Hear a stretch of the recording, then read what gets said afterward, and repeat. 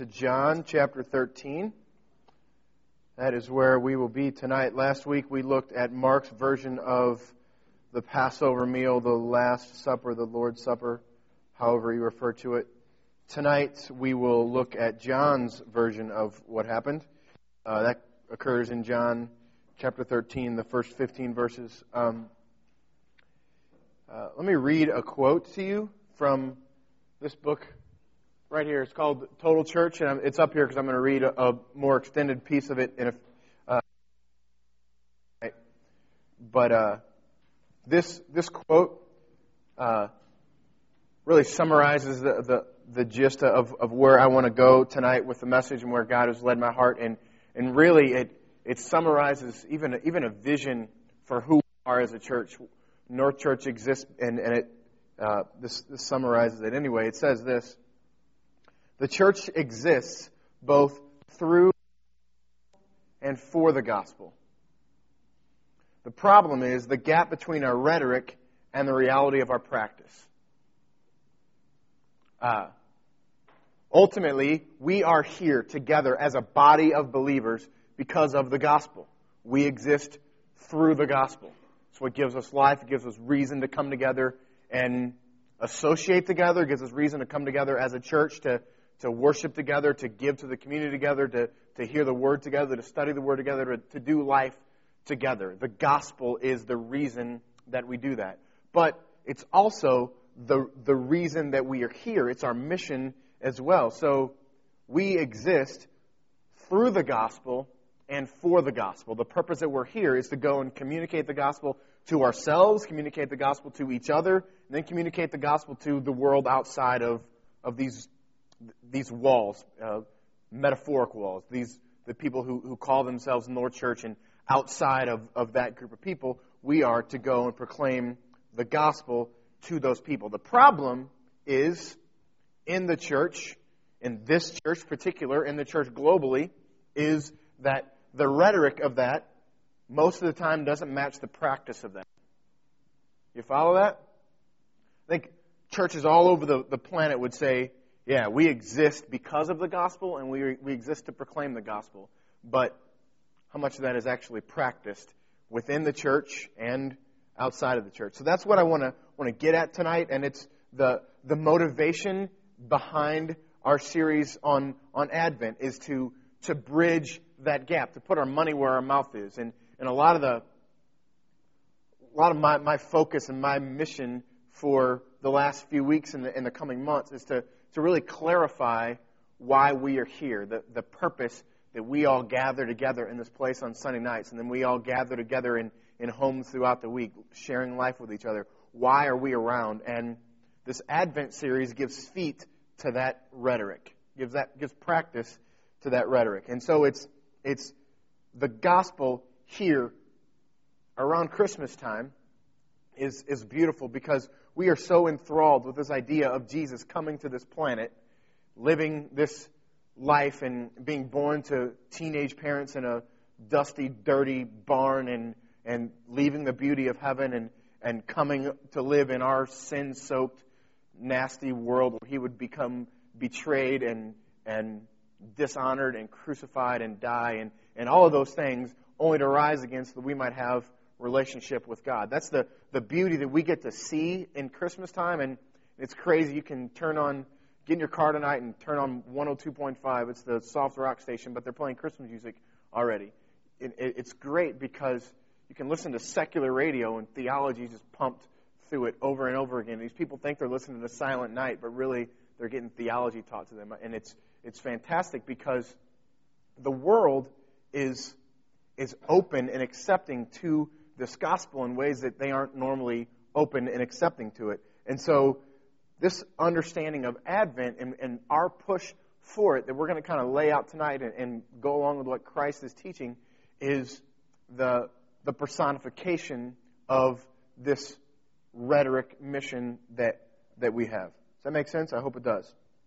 So we gather for the gospel and we gather through the gospel, and we also gather to proclaim this message. So we come to John's gospel, his version of the Passover.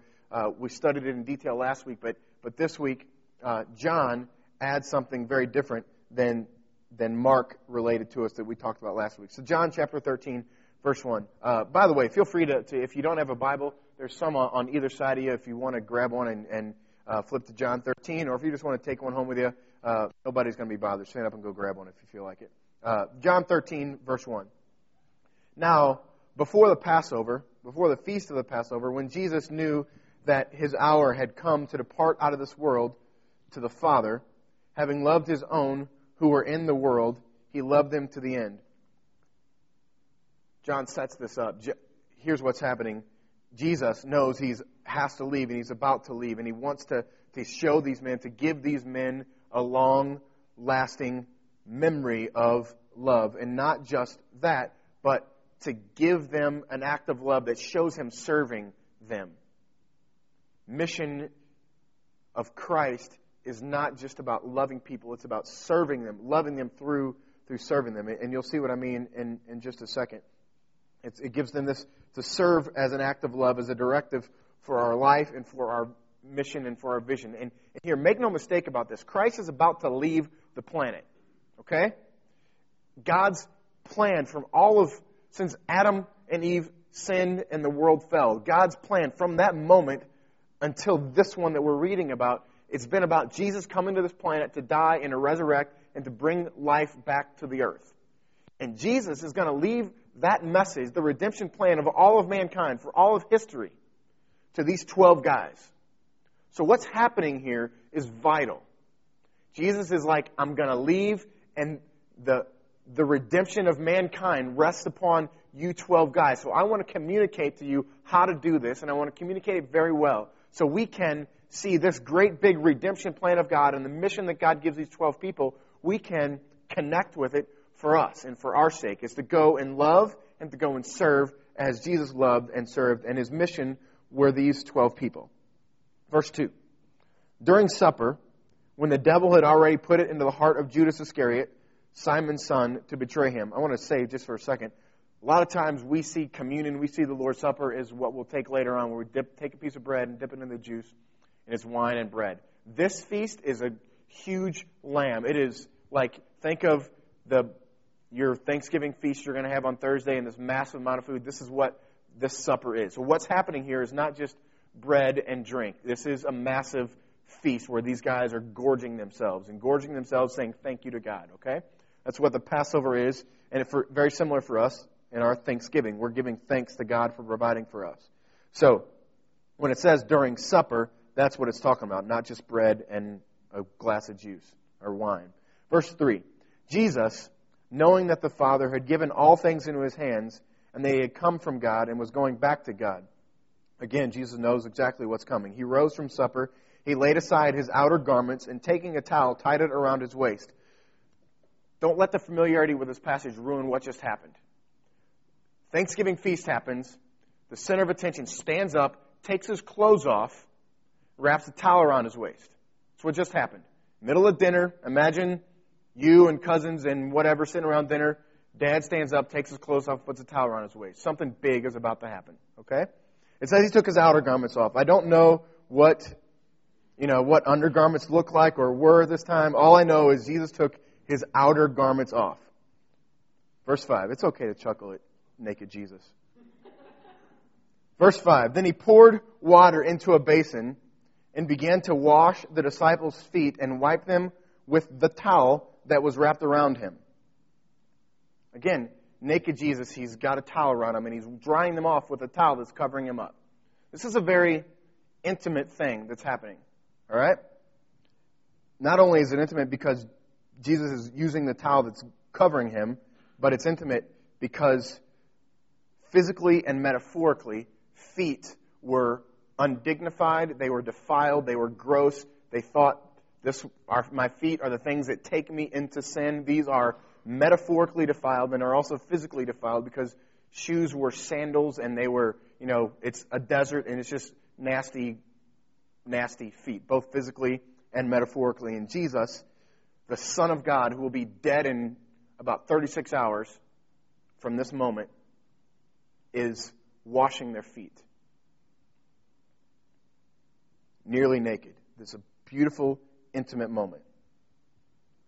He came to Simon Peter, who said to him, "Lord, do you wash my feet?" "No, God, Jesus, don't wash my feet." Jesus answered him, "What I am doing, you do not understand, but you will, afterward you will understand." Verse 8, Peter said to him, "You shall never wash my feet." And Jesus answered him, "If I do not wash you, you have no share with me." Key verse we'll get back to in a second. Verse 9, Simon Peter said to him, "Lord, not my feet, but but also my hands and my head." And Jesus said to him, "The one who has bathed does not need to wash except for his feet, but is completely clean.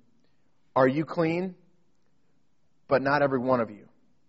For he knew who was to betray him, and that was why he said, "Not all of you are clean."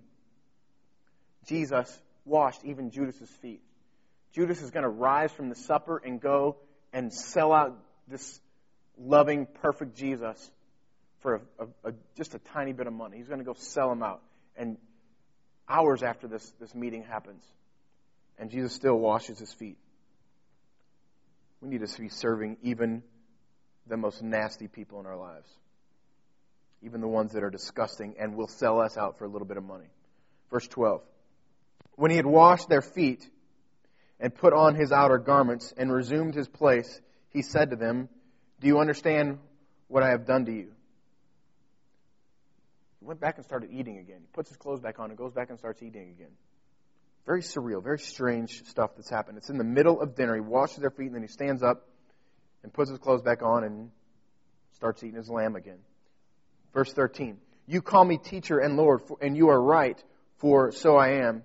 If I then, your Lord and teacher, have washed your feet, you also ought to wash one another's feet. For I have given you an example that you should also do just as I have done to you." That's the passage. What can we draw from it? What things can we see Jesus doing? 4 things that Jesus is doing here that we can draw our attention from. First, Jesus' mission was relational.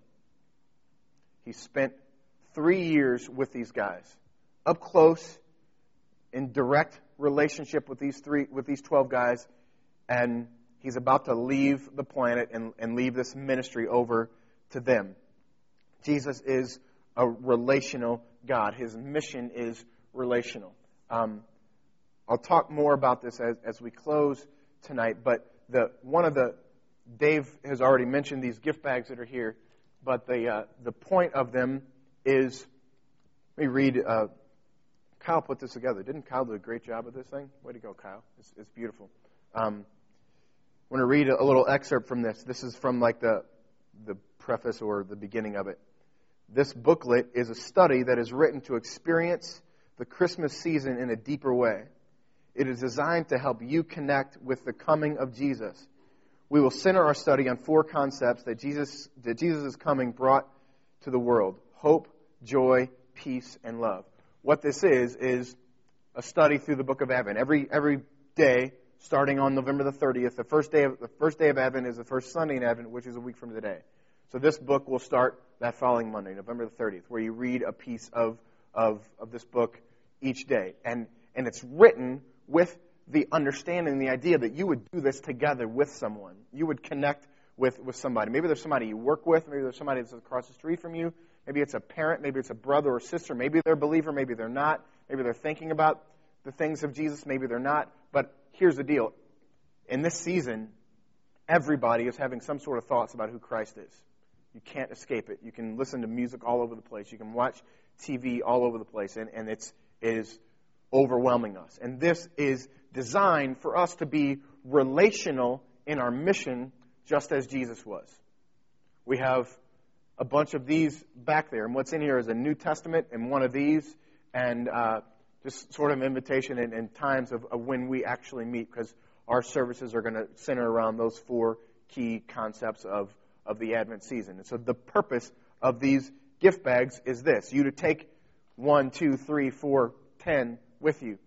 Give them to people on your street, give them to people that you work with, whatever, but invite them then to connect with you as you do studying this season. What did Jesus' coming mean to this earth? What did it mean to this planet? What it meant is hope has now come. Peace has now come. Joy has now come. And love has now come. And it's not just telling the story of, the wise men and the shepherds on the hill, and it's not just over and over telling that.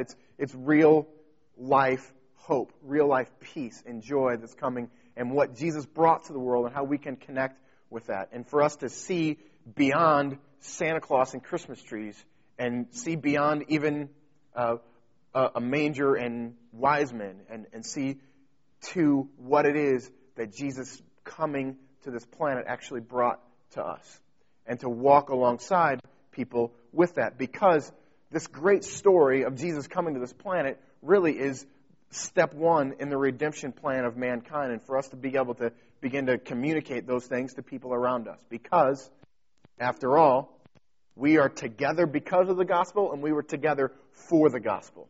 This is the for the gospel piece. This is where the rhetoric meets the practice for us to take these bags, to take these booklets, and there's a bunch of booklets outside of the bags. If you want to take several, just the booklets, whatever, it's designed to help us to put our money where our mouth is, to put our practice where our rhetoric is, to really give us a tangible vision and a mission to hold on to and be just like Jesus, being on mission relationally.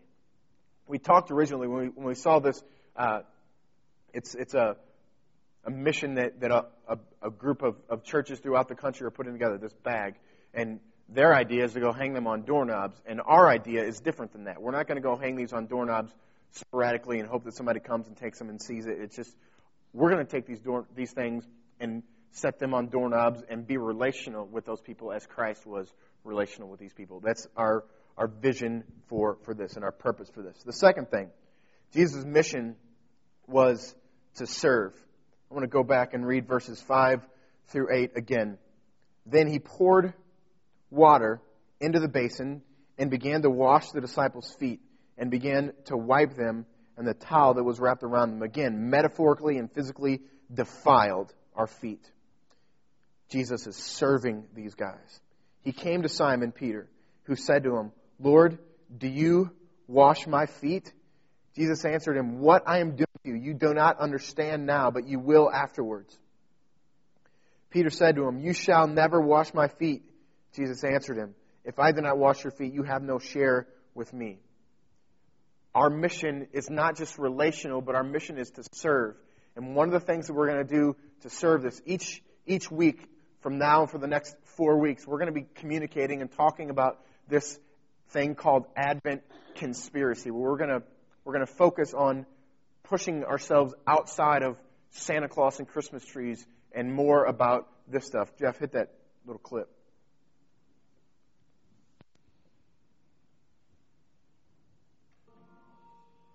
So, our vision is just what that said. A lot of you guys know a ministry from a friend of some of you guys called His Voice for Sudan. And His Voice for Sudan is connecting with what has become an epidemic in the country of Sudan, and it is orphans. There are, I think the number is like 890,000 orphans in the Sudan alone, and it's become an epidemic. And there's a guy that has created and began this ministry and started 2 orphanages in the Sudan, and they do many things, provide homes and food and care to these orphans and to widows. There, obviously, there's a massive problem with AIDS in this area, and just to begin to educate and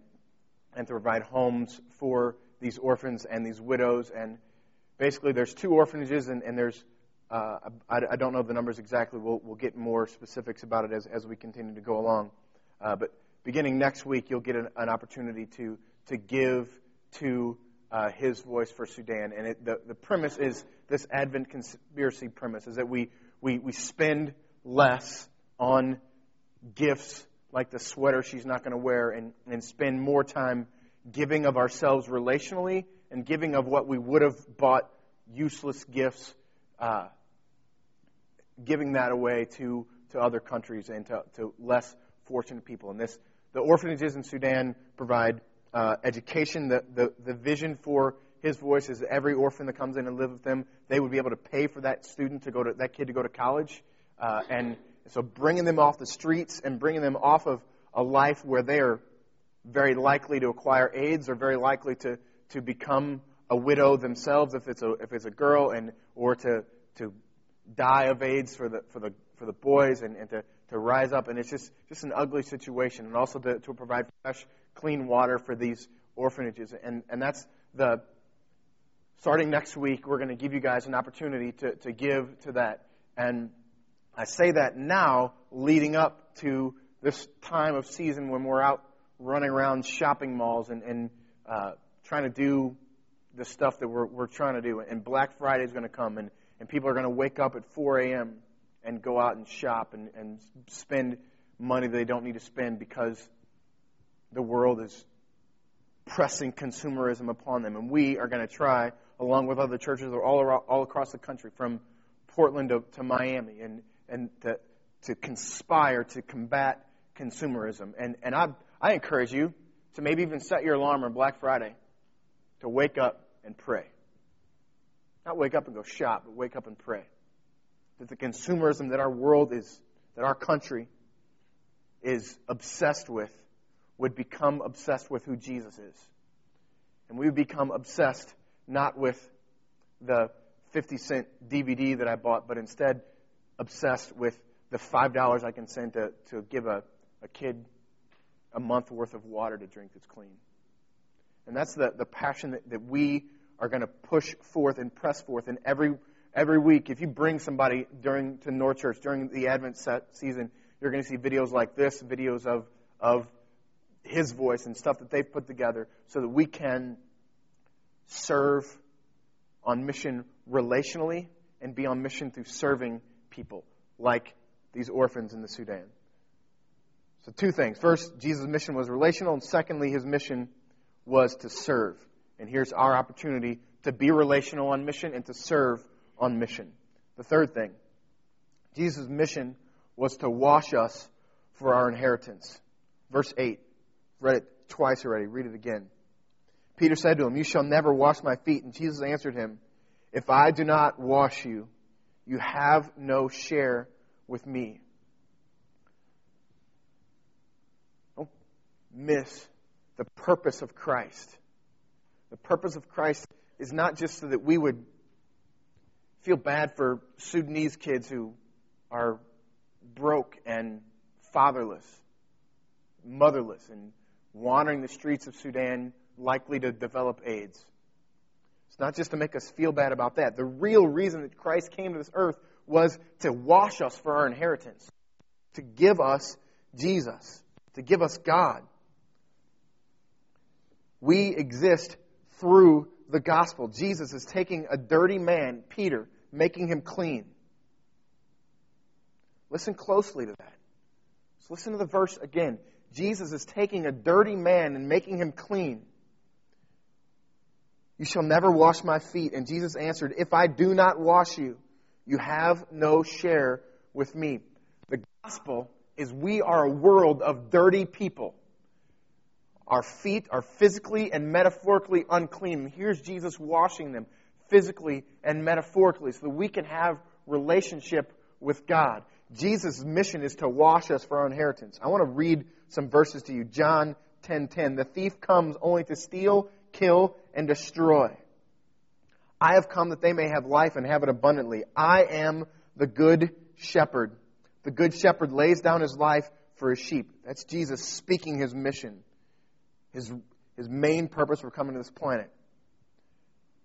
"I have come into the world as light, so that whoever believes in me may not remain in darkness." Next time you sit down to watch television, look at the commercials. Every one of them. There's something wrong with you, and the product that I have is going to fix what's wrong with you, and you'll be right. You'll be made right. It's a lie that the world tries to teach us. It's marketing 101. What's wrong with us is we are defined. Jesus came to give us life so that we can be with God. I have come into the world as light, so that whoever believes in me may not remain in darkness. Colossians 1:20, and through him to reconcile himself to all things, whether on earth or in heaven, making peace by the blood of the cross. We are at war with God pre-Christ. Christ comes and gives peace to us. Romans 5:1. Therefore, since we have been justified by our faith, justified is a legal term. We can stand before God right. A criminal stands before a judge, and the jury says, we find you not guilty. You have been justified. You are not guilty. But not just not guilty, but that record has been totally expunged. It didn't exist. Your crime did not, what you were accused of did not happen. We have been justified by our faith in Christ. And because of that, we have peace with God. This is who Christ is and what He came to this planet to give. We are here. Now our action step is to pray for and seek out, plan and pray for gospel-centered relationships. This is what my heart and plan and purpose for our Advent push is for us to plan for and pray for gospel-centered relationships. My heart is that you would be connecting, even as I speak, with somebody on your block, somebody whose cubicle is next to yours, that needs to know, needs to see this, needs to understand that Jesus came to this planet to wash us, to cleanse us, to give us life with God, so that we could be justified, so that we could have this abundant life that John 10 talks about, so that we can serve relationally, so that we can serve missionally these people. The fourth thing, Jesus' mission is our mission. We exist for the gospel, we exist through the gospel. I want to say a very simple phrase, and listen to it. In order to be like Jesus, we have to be like Jesus. I hope we come to church. I hope we read our Bible. I hope we have community with each other and pray. And all the stuff that we do, all the religious activity that we do, I hope we do it so that we can be more like Jesus. And if we're going to be like Jesus, here, this message, this exegesis of John 13 is about, okay, what was Jesus about? He was about serving people. He was about being relational with people. He was about washing them, giving to them. Jesus' mission is our mission. Last night, I have a good friend named Chris who had a surprise 40th birthday party. And in that birthday party, we had we first walked in the door, and Chris wasn't there yet, and then Chris gets there, and so everybody kind of got this huge house upstairs and downstairs, and we on every one of the tables all throughout the house is a big bowl of popcorn, and it's the same popcorn that we have here tonight. I'm going to ask Jen a couple of questions. Jen was really mesmerized by that popcorn. Have anybody had the popcorn yet tonight? It's really good, huh? Yeah. You'll if you haven't, you'll know what I'm talking about. After the service, you go and grab some, or if you really want to go now, you can go ahead now. The popcorn that I'm talking about it looks just like white popcorn. I think I got a little cup. Oh, you already ate it. Thanks. It looks like a white kernel of popcorn. It looks just like a white kernel of popcorn. So it's very strange, very odd. Thank you. There's some leftover in there? Some remnants. Look, this looks like regular popcorn, right? So I walk up to my wife, and she goes, "Here, you got to try this." And she hands me a single kernel of popcorn. And I'm like, "I've had popcorn before. Why are you giving me one piece of popcorn?" And I popped it in my mouth, and oh, wow. That's weird. That's really good. So then what did you start thinking after that? All right. Excellent. You got to find it. And that is my cheesy way of saying this. So many times, a message like this, a Christmas season like this, makes us feel, I show you, we spend $450 billion on Christmas, and $10 million would solve the world's thirst problem, the clean water problem, and talk about these Sudanese children and AIDS and, 890,000 orphans in the Sudan and all this stuff, and I make you feel bad and make you, want to tear up and want to just, go and like sell all your possessions, and I'm talking about the relationships that you're building with the guy in your cubicle and all this stuff, and it's not a religious thing.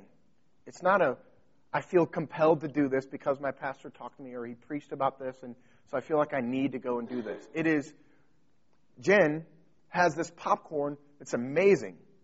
And the first thing she decides to do is say, everybody around me, you need to eat this. It's great. And then I walk up. Her husband, you got to have this. It's fantastic. And then her mind after that, after everybody around her has tried this thing, she says, my church, my family, the people that I love, I got to make it for them. And this is the whole purpose of this is Jen's popcorn story. It's not a religious compulsion. It is not, I want to please God. God's going to like me better this week because I invited 6 people to church, or I passed out 6 Advent bags, or I walked side by side with my brother who doesn't know Christ through this Advent book this year. God's going to like me better. Or I passed them all up and down my block. I gave everybody one. I knocked on the door and told them about it and engaged them. I didn't just not hang it on a doorknob and take off. I engaged them relationally. Or I gave $400 this Christmas. Instead of buying a bunch of gifts for my kids, I spent $400 to send to His Voice for Sudan. So God would like me better. It's so completely not about that. It's about experiencing God and Christ in a real way and having Him wash you and understand that the life that He gives is life abundant. And the cleanliness that He provides allows us to have relationship with God. And the beauty that's there motivates us to engage people relationally, to engage people in a servant way, and to just be like Jesus, to be on mission like Jesus was on mission. You follow that? We have come to grips with this beautiful thing, this chocolate-covered popcorn, and we want to give it away. And that's the purpose behind this vision, this gospel-centered, relationship-driven vision. I want to read one passage from this book as we close. It says this: the vast majority of Christians have not been helped to see that who they are and what they do every day in schools, workplaces, or clubs is significant to God. I'll read that again. The vast majority of Christians have not been helped to see that who they are and what they do every day in schools, workplaces, or clubs is significant to God, nor that the people they spend time with in those everyday contexts are the people that God is calling them to pray for and to bless. So, we pray for our Sunday school teachers, but not, for example, the school teachers working 40 hours a week among children and adults who, on the whole, don't know Jesus. We pray for our overseas missionaries. We pray for the people in Sudan. But we don't pray for Christian electricians, builders, shop assistants, and managers in our towns. We simply have not been envisioned and resourced and supported to share the good news of Jesus in our everyday contexts. And that is, I read that after this whole Advent mission idea concept for us came about. But it speaks perfectly what this whole thing is about. Is to begin to walk relationally and servant-wise with people in our context that God has placed us in. That is the point of here. So here in front of you is an opportunity to live out mission, to live out vision, to engage people with this season who are ready and willing to be engaged. A lot of times I think we stray away from people because, well, religion is just not something you want to bring up. It's because they're going to be offended by it. Maybe some people are going to be offended by it. I don't know. It doesn't matter. Ultimately, to be like Jesus, we are to connect this way. But more than that, I think we lie to ourselves to think that there's a culture out there that's not interested, inquisitive about the things of God. In fact, I know that to be true from the last 3 months of my life. I've been engaging people that I had never considered to engage, and I'm the Facebook pastor of 3 people that I went to high school with who I always thought had no connection to God whatsoever. And I've been able to connect with them and sort of pastor them in a digital sort of way. And this world is prime and ready. We're fearful of how they would respond to us when they're ready to respond. And more than that, this season, you can turn on the radio and hear doctrine being preached. God is calling you, He is calling us to live for the gospel and through the gospel. And that's our mission, that's our vision, that's our purpose behind this Advent stuff, this push for us. Now we have an opportunity to go and see a real, tangible way to hold it and to go and begin to engage people in our context. Let's pray, and then we'll have our time of response. God, I thank you for tonight. I thank you for your Son, Jesus Christ. Father, I pray now that you would engage our hearts, Father. And Lord, this message, this season, would not be religious,